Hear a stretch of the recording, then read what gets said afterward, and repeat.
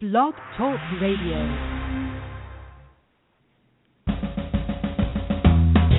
Welcome to Lykken on Lending, a weekly mortgage market update providing up-to-the-minute information on interest rates, loan programs, and hot industry news relating to the mortgage industry. Brought to you by Mortgage Banking Solutions, enabling executives to take their business to the next level. To participate in today's program, our guest call-in line is 646-716-4972. And now, here is your host of Lykken on Lending, David Lykken. Good to have you with us, everybody. There is a lot of people dialing in for the broadcast today. It is September 28th, 2015. I say that for many of you that listen to this on a downloaded basis. Just want to say thank you for joining us. We appreciate you being a part of the broadcast and making this one of the many ways that you can stay up on all that's going on in the industry today. Very excited about today's hot topic. Of course, you hear me say that every broadcast. I may lose some credibility on it, but I really am excited about this broadcast because we have joining us today David Stevens, President and CEO of the Mortgage Bankers Association, who was recently named in the list of the 100 most powerful business leaders in the world in 2015. You can check it out at www.richtopia,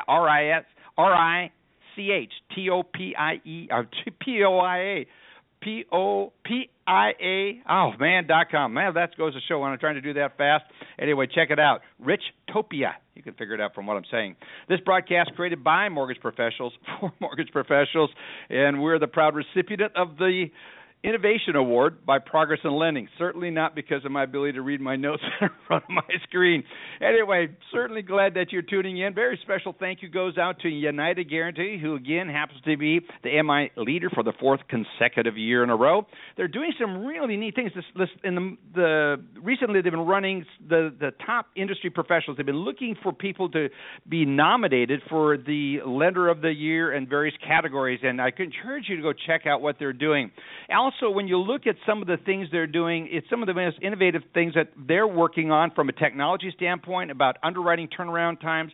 Rather extraordinary, some things that are happening. If you're not signed up to do business with United Guarantee, you need to be. Also, get a hold of one of their representatives. They're very informative, great group of people, been around forever. Real proud about our association, real pleased and proud of the association with United Guarantee. Go check it out at ugcorp.com or go to our website, and on the upper right-hand corner on the homepage, you will find their logo. You click on it, it'll get you right into the website. Also, want to say thank you to our other sponsor, Velma. VELMA stands for Virtual Electronic Marketing Assistant. They are dedicated to helping you build stronger and more profitable relationships. And they have this wonderful set it and forget it auto campaign, or you can get in and really create real custom campaigns on the fly. And they're a great partner. They make sure they get the word out, but they really help you craft your message. That's one of the reasons I'm so pleased with them. Also, our newest sponsor, Motivity Solutions, the mortgage industry's leading business intelligence technology of the nation. Go check out them at their website, motivitysolutions.com. We're excited. I'm really excited about this segment because we're going to be recording Tyler Sherman, he and his brother Todd founded that company, and we are going to be having them on each week, giving us a KPI or key performance indicator update on what is the hottest one. He's going to record some comments. We're going to play that each and every week, so it's more content here on the broadcast and compliments of our newest sponsor, Motivity Solutions. If you're interested in sponsoring, get a hold of me. Love to talk to you. David at transformationalmortgagesolutions.com, my new website, as well as my new email address. Also, a special thank you goes out to our regular contributors, Alice Alvey, Joe Farr, and Andy Schell. We thank you all for joining us.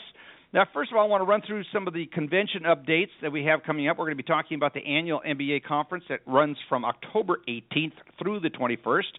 It's in San Diego. If you're not registered for this, you need to be. It is one of the more important conferences, and David's going to be talking about that a little bit later in the broadcast during the Hot Topic segment, so we'll save that. Also coming up is the MBA Commercial Multifamily Technology Officer Roundtable, and that is November 4th and the 5th. Also, November 18th and the 20th, the Accounting and Financial Management Conference. I think Andy Schell, the Profit Doctor, will be speaking at that, if I'm not mistaken. That's at the Roosevelt, New Orleans, in New Orleans. And then also December 2nd through the 4th is the Independent Mortgage Bankers Conference. Always an excellent conference for those of you in the independent mortgage banking world. Join up, be there, join the one voice, one industry. That is just so important that we have our voices heard. You hear from some powerful speakers. I've spoken at this event a number of times. It's well attended, and you're really listening to issues, especially those of you that are independent mortgage bankers. You listen to the issues that are facing your business, your company, and what's going on, and you'll hear from other independent mortgage bankers. So the last one, again, is January 1st, the MBA's Mergers and Acquisition Workshop in Phoenix. There's a lot more. Check it out on their website, mba.org, conferences-and-education/conferences-and-meetings. Check it out. It's good stuff. Joe Farr, good to have you with us, as you always are. You're so faithful. Looking at the markets right now, seeing ourselves some nice price improvement. What's going on? Yeah, well, as stocks are selling off, MBS are improving. So, if you're looking at your portfolio at the end of the day, you might not like seeing what you're seeing, but certainly your customers are going to like their mortgage rates. Yeah, no kidding. So we're staying below 4%. That's good news. Looks like we're pretty sure. Looking back over the last few months, Dave, we're really near the best levels for mortgage rates since the beginning of June. Might not feel that way, but we've creeped a little better. Yeah, it's encouraging to see what's going on, especially when we got past the last Fed statement and they said that they're not raising interest rates, and some speculate we may see that in December. But just listen to Jim Rickards, who wrote the famous book and well-published book, how many millions of copies it sold, but it's Currency Wars, and just got a signed copy of it today. But he was talking about, he says he does not think the Feds are going to be raising interest rates. They cannot afford to. But we're going to have Mike Frantantoni on next week talking about some of this, the MBA chief economist. So it's just really interesting to see what's going on. So this is impacted by the Dow, is what you're saying, which is your time of your notes is down 230. Where's it at right now? Down 250 right now. Ooh. Yeah, we're in cash. Okay, so let's run through the rest of the good news here for the day. Well, the economic data, the core PCE came out this morning, and it was only showed a year-over-year increase of 1.3%. Now, that is considerably lower than the most recent reading of the core CPI, which was at 1.8%.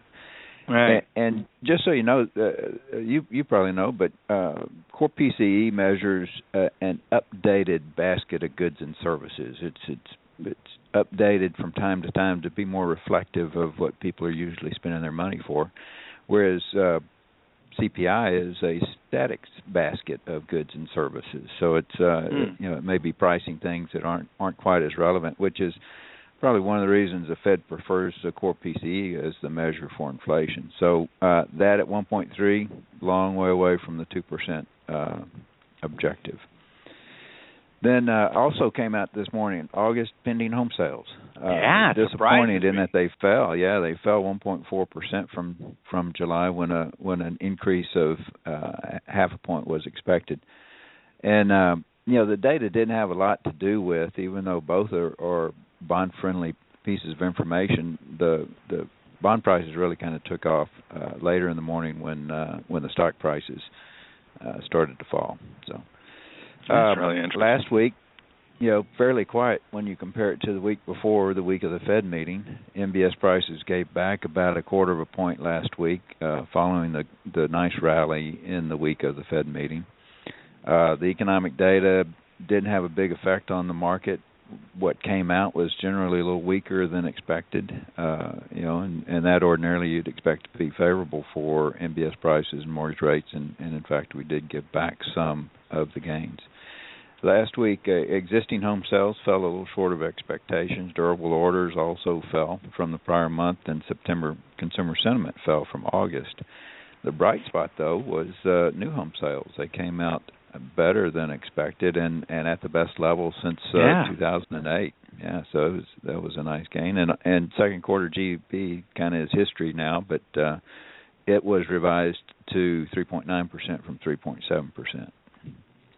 Now, speaking of the chance of a Fed increase this year. Janet Yellen, in a speech Thursday evening, made a couple comments. One is she confirmed that she is also in the camp of Fed members that expect to raise the Fed funds rate this year. So it's either the October or the December meeting.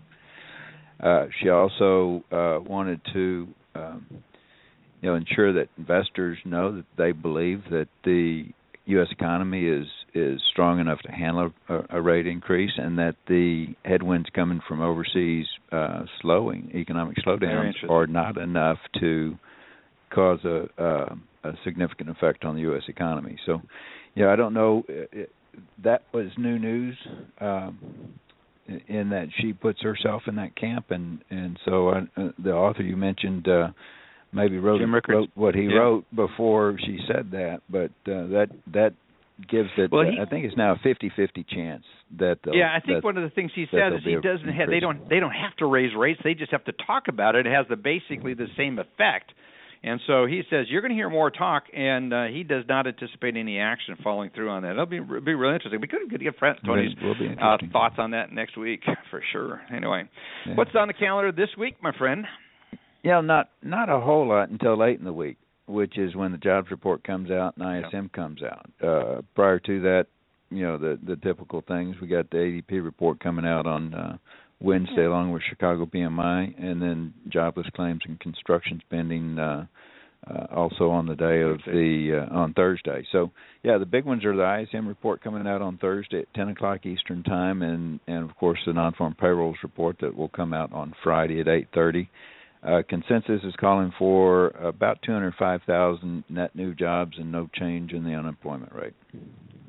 And then we have some interesting chatter out there. I look at calculated risk. I read that regularly every day and pay attention to that. And they're talking about the fact that we could have, there's a remote chance, I guess, of government shutdown because of the budget getting passed. But fewer and fewer more people I'm talking about say that's not a big issue. But it is one of the things outside the calendar, economic calendar, that could go into this. But, Rickards thinks they'll resolve it beforehand, and as well as many of the others. But it's on the radar screen for those of us that are looking at it. Joe, thank you so much, folks. If you're not signed up with MBS Quote Line, I'm not sure how you're managing this market. We've got the potential for some significant volatility.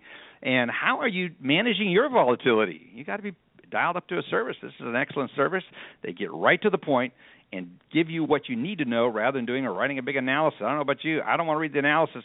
Sometimes I do, but when I'm making decisions about pipeline, I want to have it right here. So stay tuned. We got Paul Muolo coming up right after the ad break. Be back right after this quick break. Looking for that competitive edge? MBS Quote Line delivers live market coverage for originators. Get up-to-the-minute mortgage market news and analysis as events occur. Get MBS prices as trades happen. Straight to your computer, email, cell phone, or PDA. Know in advance when your investors will reprice. Make better lock float decisions and increase your income. Be the expert your clients expect and know what's moving interest rates right now, tomorrow, and beyond. MBS Quote Line, delivering live market coverage for originators. Learn more about MBS Quote Line today at mbsquoteline.com. mbsquoteline.com. 646-716-4972. The Lykken on Lending Show is back. Here is your host, David Lykken. Good to have you back with us. We've got our good friend and powerful contributor, Paul Muolo, on the line with us. Paul, good to have you here with us. Looking at Bancroft's story right here is on your website. By the way, folks, if you're not dialed in, another great website for information is www.imfnews.com. What's Brian Bancroft talking about here? Well, we keep crunching the numbers all the time, and the call report numbers as well as our own origination data. But John this time got into loan sales, secondary market loan sales in the second quarter, and we came up with basically that commercial banks and thrifts sold $198 billion in the second quarter. That was up about 20% from the first quarter, and basically it just goes to show you, there's a lot of banks out there who are using gain on sale accounting, and that's how they're making money, and they made really good money in the second quarter. And I think that's probably not really big news to anyone, but that's how you do it. Who do you sell it to? Well, Fannie and Freddie. and listen, I'm sure Dave Stevens would probably talk a little bit about what's ahead for Fannie and Freddie, or at least touch on it. Yeah. And there's with this political season and all the focus on the elections, I should just point out that and I know I haven't been watching the debates in a detailed manner, but I don't think anyone's talking about housing as an issue, or Fannie and Freddie. And no. It would be nice if someone started talking about stuff like that, nor the budget deficit. And it seems to not show up. Yeah, that, Paul, doesn't seem to show up in any of the discussions for the last couple of elections until we get towards the end. Oh, yeah, what about housing? And the biggest generator of economic growth. Yeah, and it's a ticking time bomb, and it's gonna it's gonna be really ugly if we don't start thinking about it. And I don't know. I'm always perplexed. That's why I'm glad Kasich's in the race, because here's a guy who helped balance the budget back when Clinton was in the White House. But anyway, that's a sidebar to this whole thing. But it's an important topic, and it'll be nice to see get more political play. We also have a story: Rushmore Loan Management Services. We reported on them a couple months back. They've been up for grabs, and then they weren't. There wasn't a deal, but now they're back. Apparently, some Canadian pension fund, I'm told, is looking at buying them. I think they might have been one of the suitors earlier in the year. Rushmore, like many of these companies, they're privately held. We don't know much about them. And we're working on a related story. There's two other subservices that might be hitting the market real shortly, and we'll get into that later in the week in our News Weekly Inside Mortgage Finance. Tom Ressler of our staff was at the MBA conference last week. He filed an interesting story quoting Peggy Tuhig of the CFPB, and she's basically said all the stuff about TRID. Lo and behold, we're getting a lot of servicing complaints, by the way, and it seems like she might be setting the table for something that's coming up. A lot of different servicing violations she talked about, so that's on the website today. We have a new report. I think that either came out late last week or early today, where the New Hampshire delegation to Congress was writing a letter to Cordray, urging him to establish once again a hold harmless period on TRID. TRID obviously is a huge issue for everyone right now. Yeah. It'll be interesting to see how that plays out. Yes. Also, there's a couple trade groups, including MBA, actually, I'm sorry, this is the CHLA. They were talking about GSE reform. Yeah, just not the four trade groups. That was part of another story. That actually is on our website. But anyway, Community Home Lenders Association, that's headed by Scott Olson, who, by the way, is a former top aide to Barney Frank. He's talking about GSE reform. He wants Congress to start thinking about it now, even though, as everyone knows, there's no chance of anything meaningful being passed until we have a new president in Congress. So that's sort of the long and short of it all. We do mention the four trade groups that sent a letter this morning to Hensarling and Maxine Waters, asking them to kill some of the changes that the Fifth is contemplating about FHLB membership. One thing we cover closely is the captive insurance rule about captives being FHLB members because of the REITs. The REITs really want to be a part of that system, and that's something we focus on a lot. Auckland got a break, by the way. They got pulled off the Standard & Poor's credit watch list, so that's good news for that company, which has struggled for a long time. And just one last note, Mountain View's got a whole loan auction that I think the bids are due tomorrow, $80 million pool. So that's all the essential stuff for today. Good stuff. Great website. Check it out, everybody. www.imfnews.com. Great resource. A lot of stories. Paul and his team are doing a great job staying on top of it. Thanks, Paul, for being here. Appreciate it so much. I always look forward to seeing you. Are you going to be? You got to make it to San Diego, Paul. Got to see you there.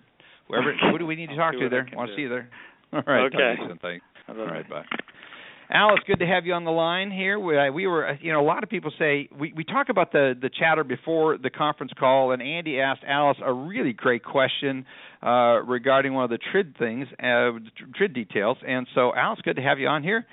Looking forward to your report. What you got for us?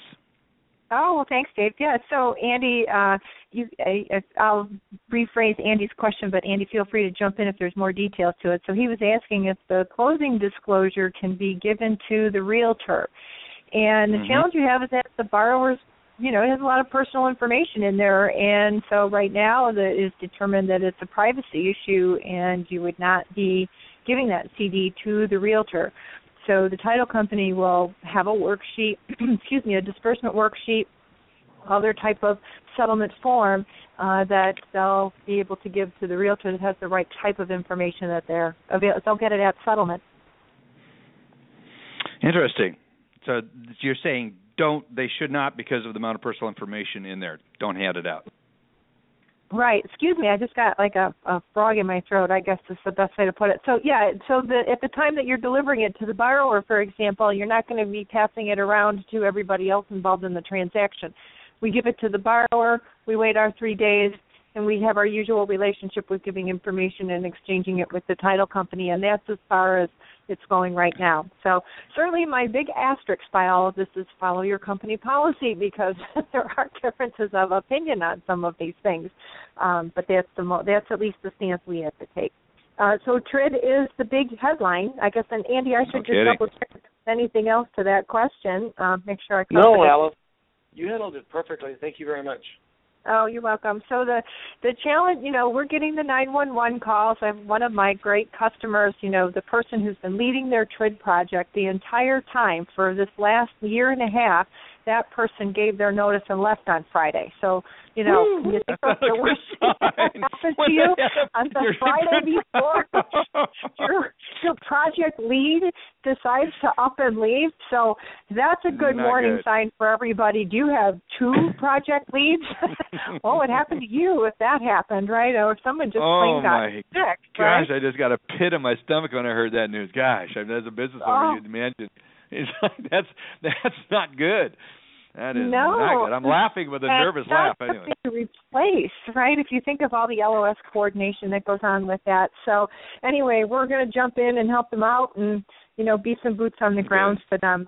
So that's essentially what's going on right now with TRID. Is everyone's feeling the pinch of all the planning that they've done for the last year and a half plus now has to all happen together as a well-planned, well-oiled machine, on a week from today, essentially, for those applications. Everyone's trying to guess if they should even let their loan officers take applications over the weekend and who's actually going to work on Sunday maybe to just go test a few things out. So there's a lot of challenges. We do see that folks are very much focused on getting that LE right, and unfortunately there's a lot of trailing implementation that's going on for folks leveraging the fact that they won't have a closing hopefully before October 15th. So anyway, that's kind of the state of the industry from what we're seeing right now. Very much still a mixed bag of companies feeling any kind of optimism that they might be able to succeed, but certainly doing everything they can. I will let you know, just to talk about something else, we had a representative, Bratt, publish HR 3567 to repeal HMDA. It's this short little bill, and I'm going, what makes someone want to spend the time on that for starters, right? I'm trying to even think of how this was on anybody's radar to turn into a big deal. And obviously, if you think about the scope of HMDA reporting, it is very extensive. It doesn't open up a lot of work for lenders to defend the data, and a lot of times the data's not on that report. It's in the weeds within the files in the individual lender. And of course, we have that pending rule still. We don't have a final of what our HMDA data is going to have to look like in 2017. So maybe it's a little bit of a preemptive strike on that. So we'll watch to see if by chance it gets any legs. But right now it's all hands on deck for TRID. So I'm going to pass it back to you, Dave, so we can talk more to Dave Stevens and get his take on what's going on in the world. One of our listeners just texted me a quick question for you, Alice. They had read somewhere that CFPB is not going to be intensely working on enforcement. Any thoughts on that? So quick response to our listener on that. Any thoughts? You have to be ready October 3rd. So I don't know how you define intensely enforcing, right? I don't want to be the company that they're coming in and you're having to try and define intense and enforce. Right. Yeah. Be ready. That's exactly right. Perfect answer. Just focus on being ready. Don't lean on that concept. Be ready. Yep. Bottom line of that, yes. Don't assume that, listeners. Get ready. Be ready. If you have any problems, call Alice. She's excellent at this. Alice, thank you so much for being here. Looking forward to having your participation in the interview with David. We'll be right back after this brief break. If you have questions about mortgage regulations, Indicom Mortgage U has free answers. If you need ideas about how to reinvent your organization, Indicom Mortgage U will share great ideas. When you need help at any step of the loan process, give us a call or send an email. The Indicom team of experts have been helping mortgage players from origination through servicing for over 30 years. Your success is our focus. Whether it's a quick question or long-term support, portfolio, conventional, or government lending, it's a competitive market. So let Indicom Mortgage U give you the edge. It's good to have you with us, everybody. Let's bring in Sam Garcia. Interesting story on the www.mortgage daily website that I'm looking at right now. He's talking. Sam, good to have you with us, by the way. I want to make sure you're there. Yeah, thank you for having me, sir.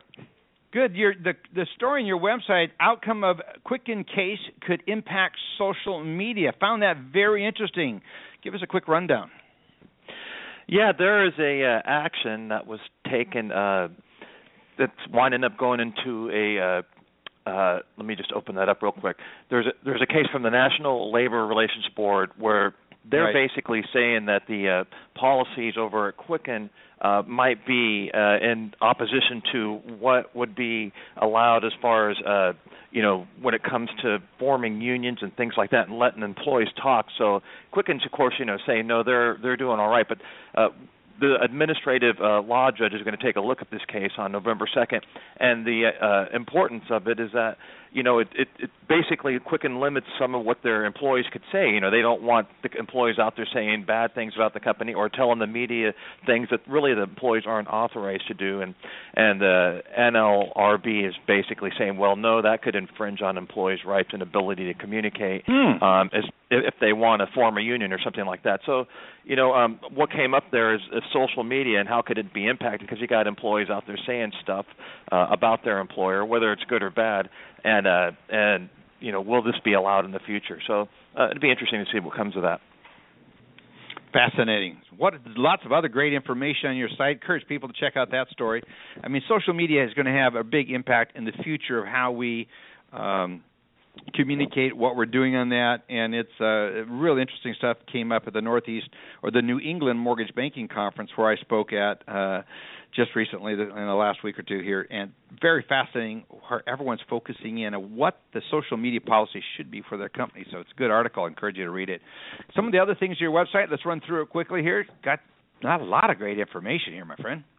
Yeah, let's go right to where mortgage activity was. Our mortgage market index was 136 last week, and that index, which is a reflection of rate locks by users of open close, was down 3% for the week, but refinance activity surged 21%.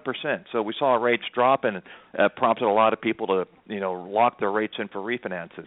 Over at the Mortgage Bankers Association, they put out their latest forecast for this month, and they raised their forecast for refinances this year to $590 billion versus the $570 billion they predicted in August. Mm-hmm. So the refinances look a little stronger at the mortgage bankers. FHA, we got some data from them and analyzed it, and we came up with that endorsements by FHA during July, and that includes single-family home equity conversion mortgages and Title I loans were up 4% in July. That was the best month since at least 2013. 30-day delinquency dropped to its lowest point since July 2012. So good news at FHA. Credit union failures, we've had a few of those recently, and in fact, as of last week, we've tracked the conservatorship or liquidation of 11 credit unions so far this year, and you compare that to just 6 failed banks this year. You got more credit unions that have gone down recently than banks. Bank failures have slowed a lot. We saw those peak a couple of years ago, and the last time credit union failures were more than bank failures was in 2007. Delinquency, Black Knight put out a report that indicated non-current mortgage rate of 6.2% in August. That was 9 basis points worse than in July. and the deterioration was concentrated in excluding foreclosures in the 30-day rate, which was up 11 basis points, while the foreclosure inventory rate was down 3 basis points. So some new delinquency that came in. Freddie Mac reported its monthly operational data, and its purchases and issuances fell 21% from a month earlier to $33 billion in August. But 90-day delinquency fell again, so that was down 3 basis points, and it was the lowest delinquency rate for Freddie since at least October 2008. The CFPB last week announced a settlement with Hudson City Savings Bank. The bank allegedly discriminated against Black and Hispanic borrowers, and the announcement said that this represents the largest redlining settlement in history to provide such direct subsidies for the amount they're providing. A couple other quick things. Layoffs were announced in Iowa last week by Ocwen, and that represents 10% of their U.S. staff. So it's a significant number of people being laid off there. Fitch put out a report that said 60-day delinquency on pre-2009 RMBS has fallen 60 basis points over the last year to 9.3%. The report was really highlighting the good performance of jumbos. Carrington Mortgage came up in our report about the CFPB mortgage complaints, which were up 16% overall for the industry from a year earlier, and the biggest overall CFPB's complaints are up 16% overall, or overall mortgage complaints. Yeah, mortgage. Yeah.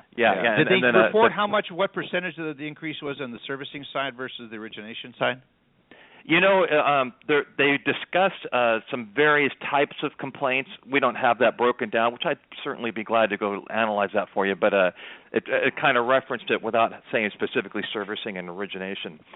And then finally, Hope now reported loan modification volume slipped to just over 33,000 modifications in July from more than 40,000 the month before. And both more than 34,000 the month before, and both proprietary and HAMP volume was down. So that's basically it for our highlights for the last week, and I'm looking forward to hearing your segment with David Stevens. Yeah, looking forward to it as well. Thank you so much. Appreciate it, Sam. Check out what Sam provides for you regularly each and every day. You at mortgagedaily.com. Don't worry, I'm not going to spell it. My mouth's just not working that well. Just trying to say it too fast. Anyway, Sam, you can email Sam at samgarcia@mortgagedaily.com or reach him by phone at 214-521-1300. Sam, great to have you here. Look forward to seeing you back here next week. Thank you, sir. You bet. Let's run over to the Profit Doctor. Profit Doctor, you're doing another webinar series on behalf of the MBA, again, backed by popular demand, again and again and again. It's really a popular series, Andy. Tell us a little bit about some of the stuff that you're covering in this webinar. And the audience, I understand, keeps growing, which explains why they keep having you back. Well, I want to tell you about the webinar that's tomorrow, and also about the accounting conference real quickly here, Dave. So we're having the accounting webinar, the third of four-part series. The third part is tomorrow. It's not too late to sign up. Go to MBA.org, go to education, and you can sign up for the accounting class. So tomorrow we're talking about hedging. And this is hedging that accountants need to understand in order to post all the journal entries you got to record from secondary marketing. So like if you're a loan officer and you wonder about where rates come from, attending this session would be a great way to get a perspective. And if you ever wonder why the secondary marketing guys walk around with a dazed look on their face? Attend this conference. Attend this conference tomorrow, and you'll see why they are always confused about stuff. Now, on to the real quickly, Dave, because I know we want to have lots of time for David Stevens. The accounting conference, the Accounting Financial Management Conference, is coming up at the end of November, and I will be speaking there about how to communicate with the board. And this is a really interesting great session. topic. It's going to be a great conference. And, it's kind of like the board or the CEO may ask the management, well, why did our gain change? Why did our gain on sale change? And, the answer is, well, the decreasing PSA tables impacted the servicing multiple curve. And they're looking at them and going, now what? Say what? But really, the answer is we got better prices on our loan sales. It doesn't have to always be so complicated. And that's part of what we're doing is we're demystifying the way to communicate with the CEO and the board. And that's going to be at that conference, along with a whole bunch of really amazing other topics. Yeah. So encourage people to attend those. And obviously that one is in the Roosevelt. It's the Roosevelt in New Orleans. Great place to go to have a conference too. That's a Waldorf Astoria. Hilton Waldorf Astoria. It's a great hotel. Yep.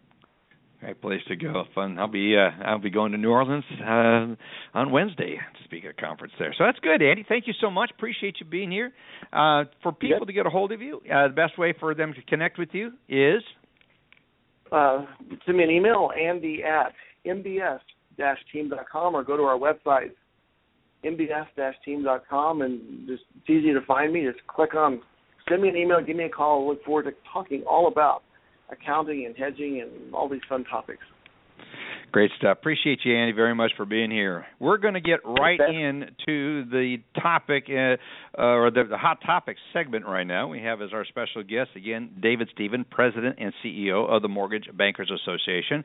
Very honored to have David here with us again. He's so gracious to come on anytime we invite him.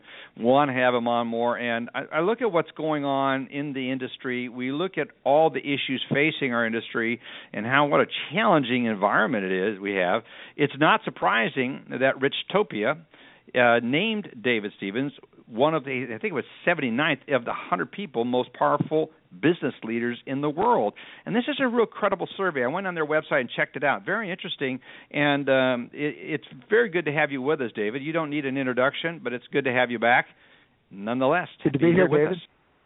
You know, David, I think a lot of our it's always fun to have you, David. I mean that. I respect you both personally and professionally. As I struggle to get everything out of my mouth, I'm always stand in amazement how articulate you are in communicating. And so you're one of the guys I go study as I try to get too much out of my mouth at one time and it gets all muddled up there. But you just do a great job. You're a great leader, and we look at how important it is to articulate the issues and really be on top of them. And that's really what this broadcast is about today and why I've invited you on. So we're going to kick off this discussion and interview, and we're going to get around to Alice and Andy and Joe.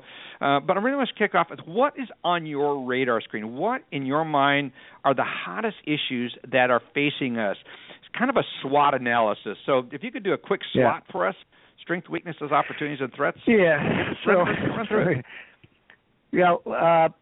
Let's start the highlight. Obviously, TRID going into effect in a couple of days. We just completed a survey of the top 100 CEOs on the residential side. I had 71 responses on their readiness related to TRID, and it was mixed across the board. I've been sharing this feedback with folks at the Bureau.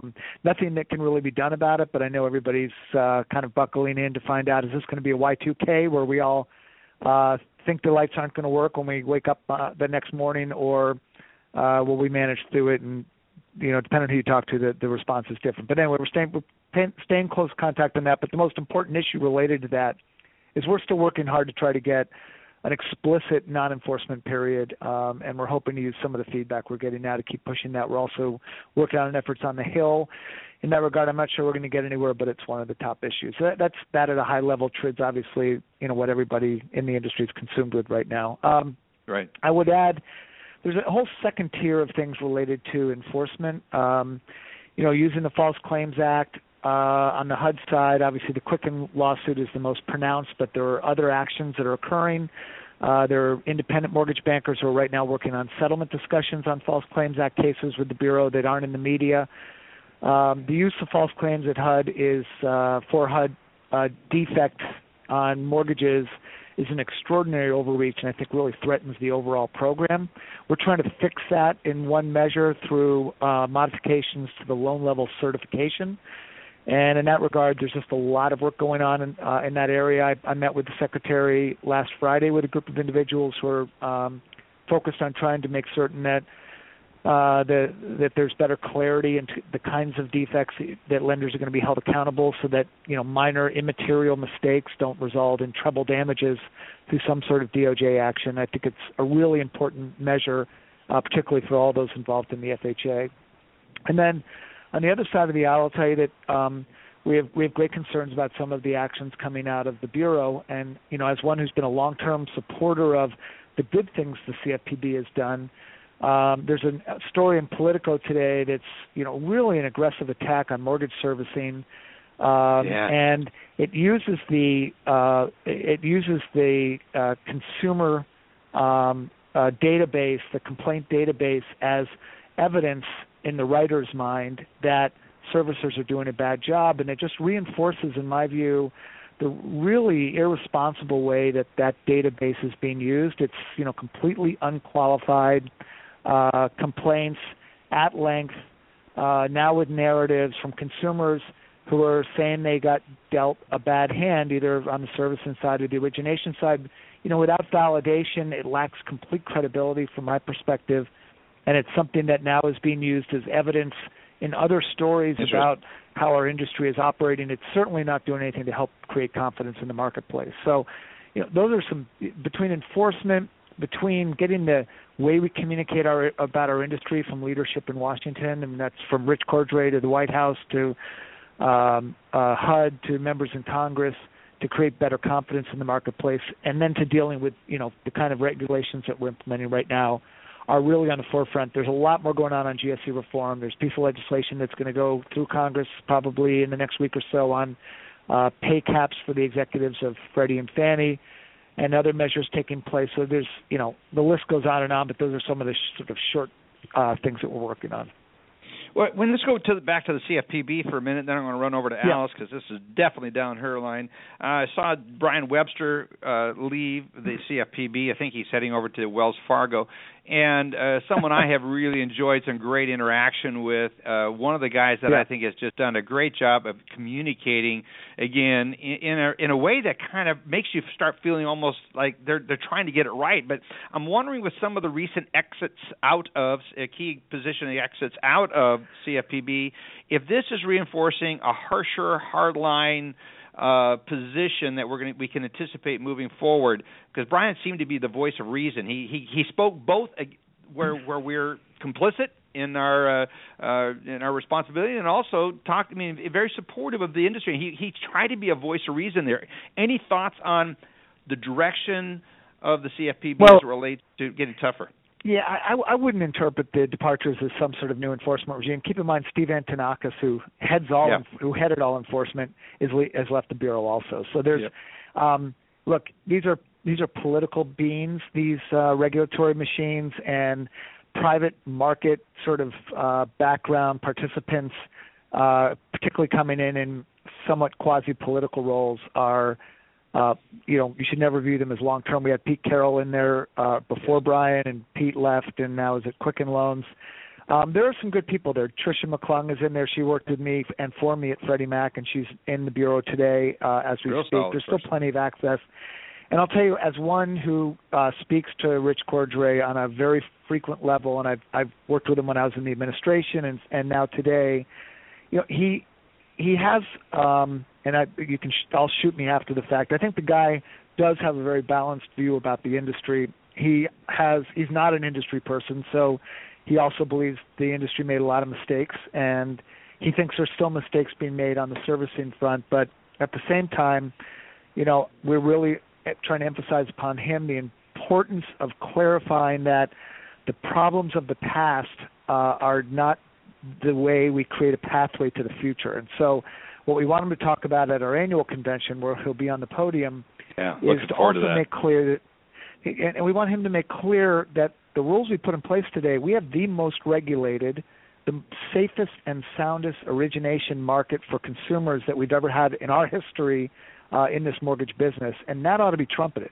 We ought to be creating confidence for consumers, not having every headline being the latest enforcement action. It seems like we're still, living based on actions in the past, and we've got to find a way to move beyond that.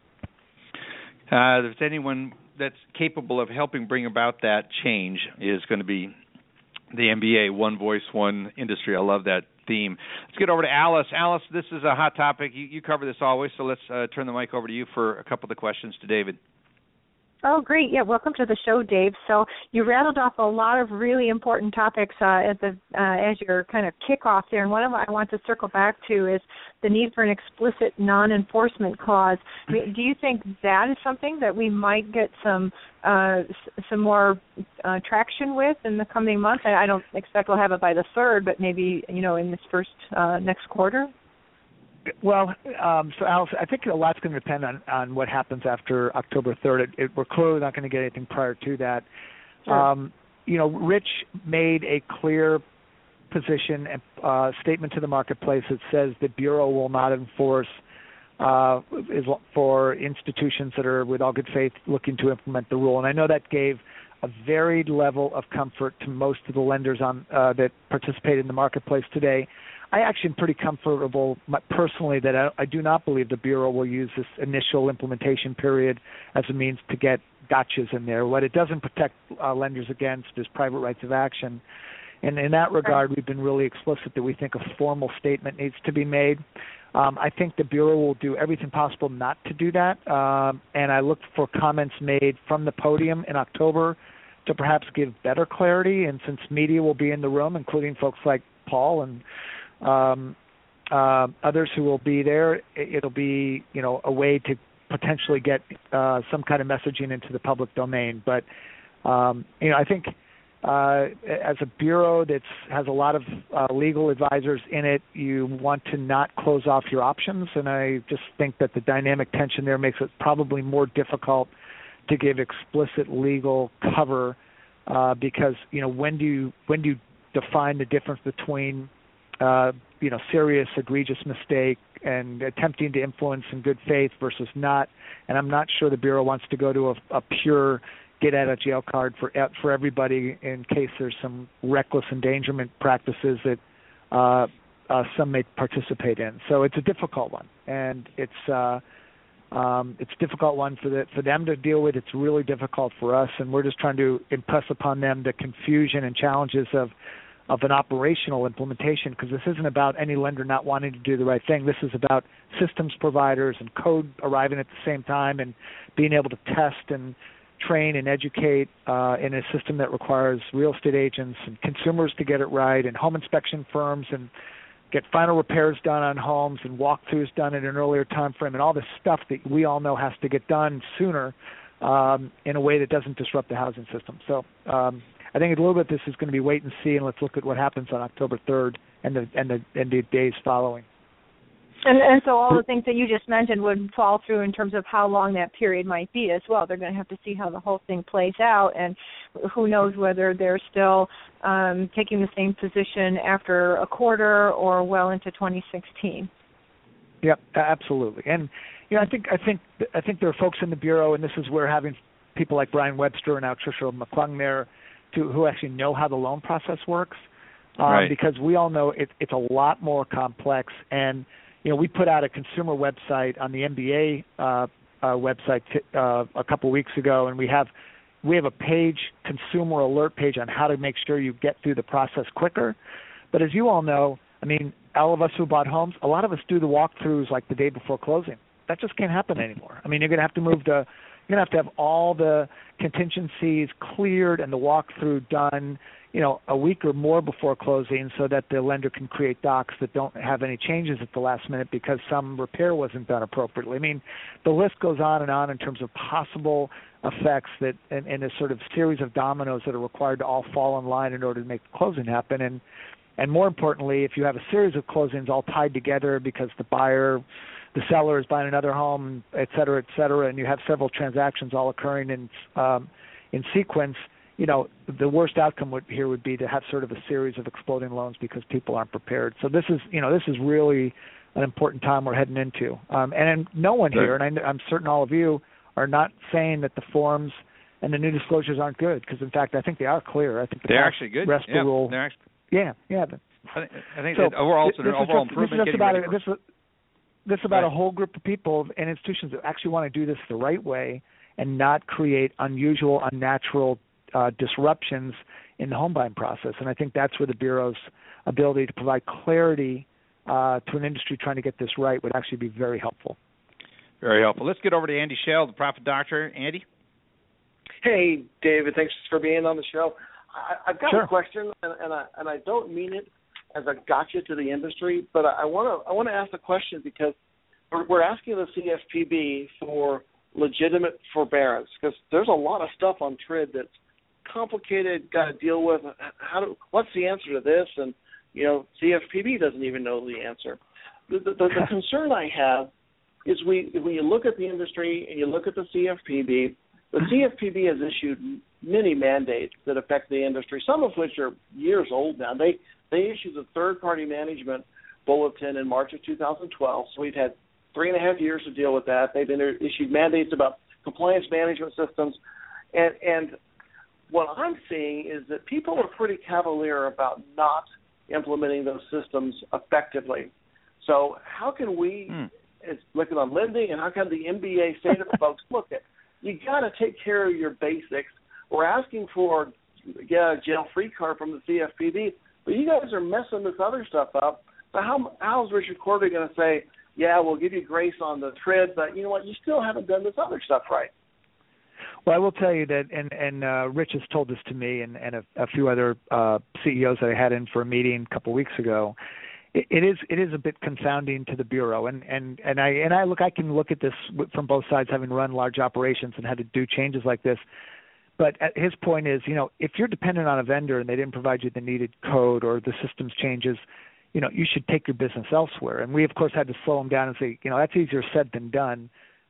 Switching platforms is not something you can do all that easily, and it's a very integrated, complex process. But there is a bit of pointing fingers opportunity here, challenge I think we're all going to be faced with, especially for those whose vendors didn't supply them what they needed until the bitter end, and you didn't get a chance to fully test or train and make sure it's integrated with the other systems that that it has to communicate with. And we do know that happened. I mean, I know some lenders and some systems were prepared much earlier than others. I know I can name you lending institutions that were into testing, 8, 10, 11 months ago, and are fully ready and prepared and operational, and they gave me that in their survey results. Well, and I can name you other institutions that depended on a single vendor for their front-end system, and the vendor blew up. And so, these kinds of things are much more complicated than they seem. We've all been through change management efforts in companies we've worked at. This is the largest change management challenge in all of the rulemakings that have come out of Dodd-Frank or from the CFPB Absolutely. Since implementation. No question. So, I can look at this from both sides.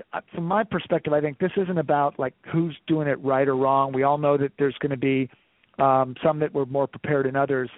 I think for those that deliberately delayed, if there was, and thought there'd be some reprieve, that's shame on them. But for the broad swath of the industry that is frantically trying to get there and depended on third parties to help them get there, and that the third parties were late in providing needed code to help get their systems up and running, that's where I go to the Bureau and say, hey, man, let's just make sure we do not let the housing system implode because of this complexity. And that's where I continue to go back to this non-enforcement period as an example of that. But it is difficult. And I think for those that didn't take this as seriously and start deploying the right resources a year ago, a year and a half ago, when the rule when we first got the final rule, it's a bit of shame on them. But I think broadly that wasn't the case.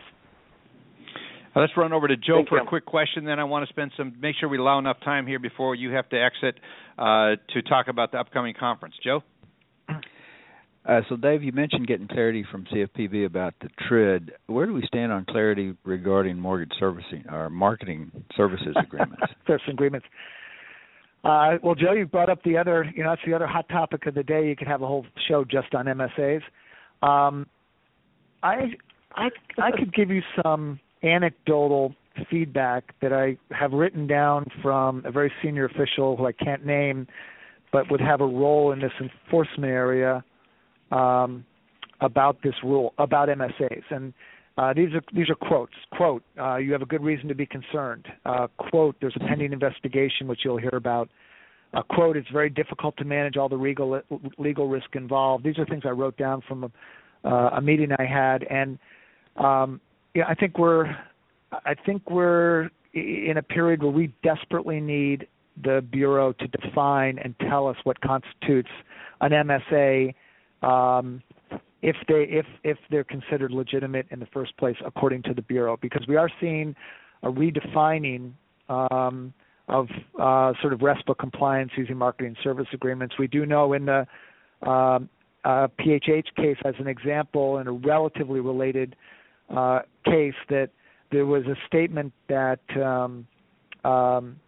if it's considered an item of value into itself, that could become a violation of RESPA. So if a marketing service agreement does give, regardless of how it's structured, value to the institutions that create it, is that as an item of value, therefore a violation of RESPA? These are questions we have asked. We have sent a letter to Richard Cordray and the Bureau asking them to provide clarity in this area.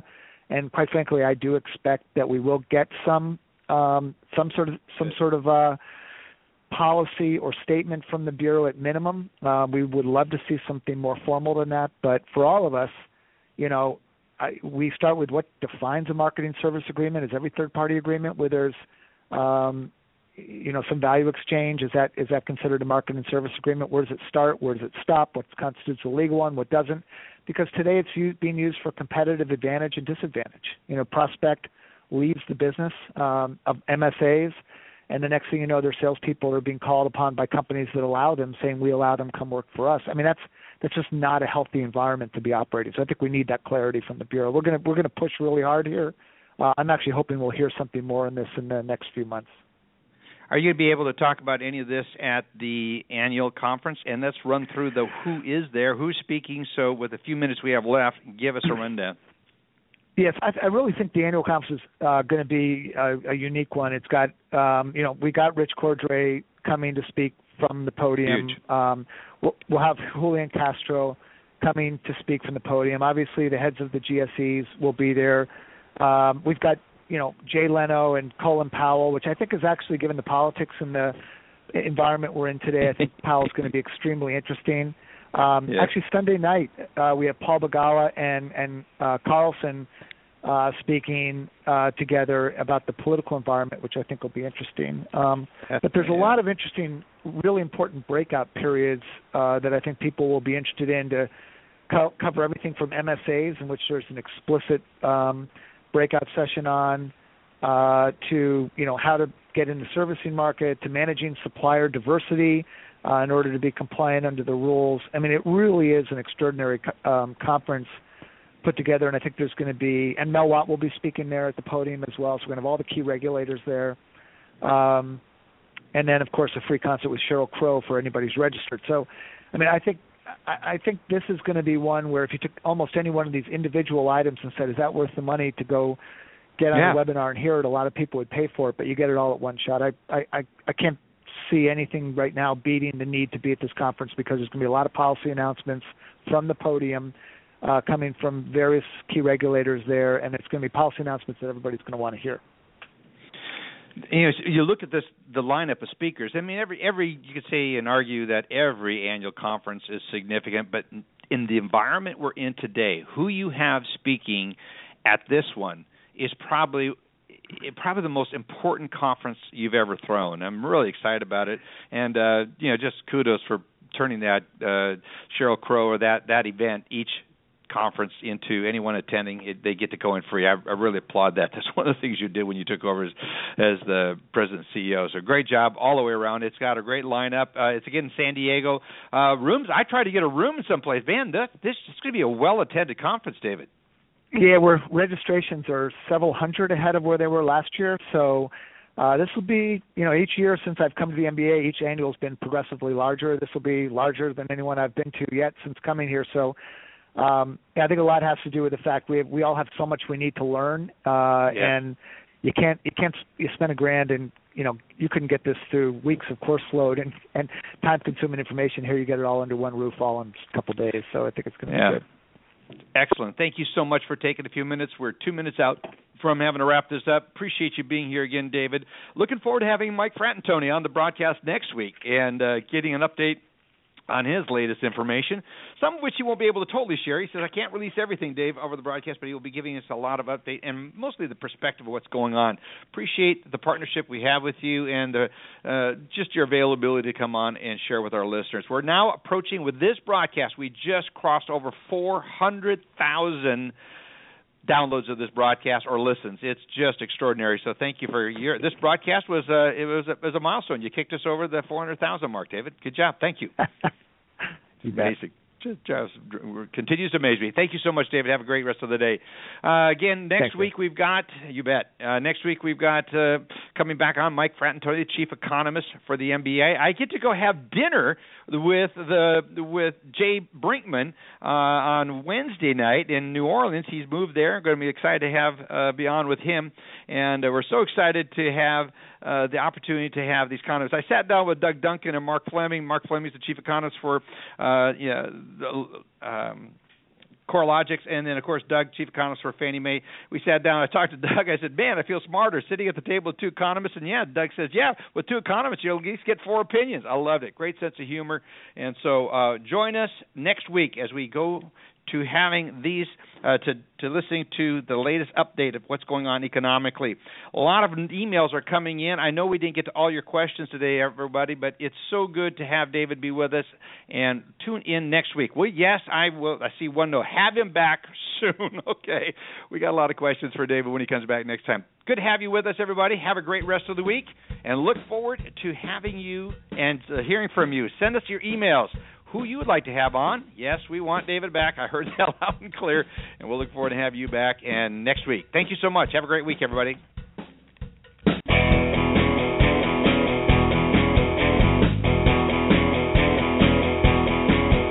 This has been Lykken on Lending, a weekly mortgage market update with your host, David Lykken of Mortgage Banking Solutions, enabling executives to take their business to the next level.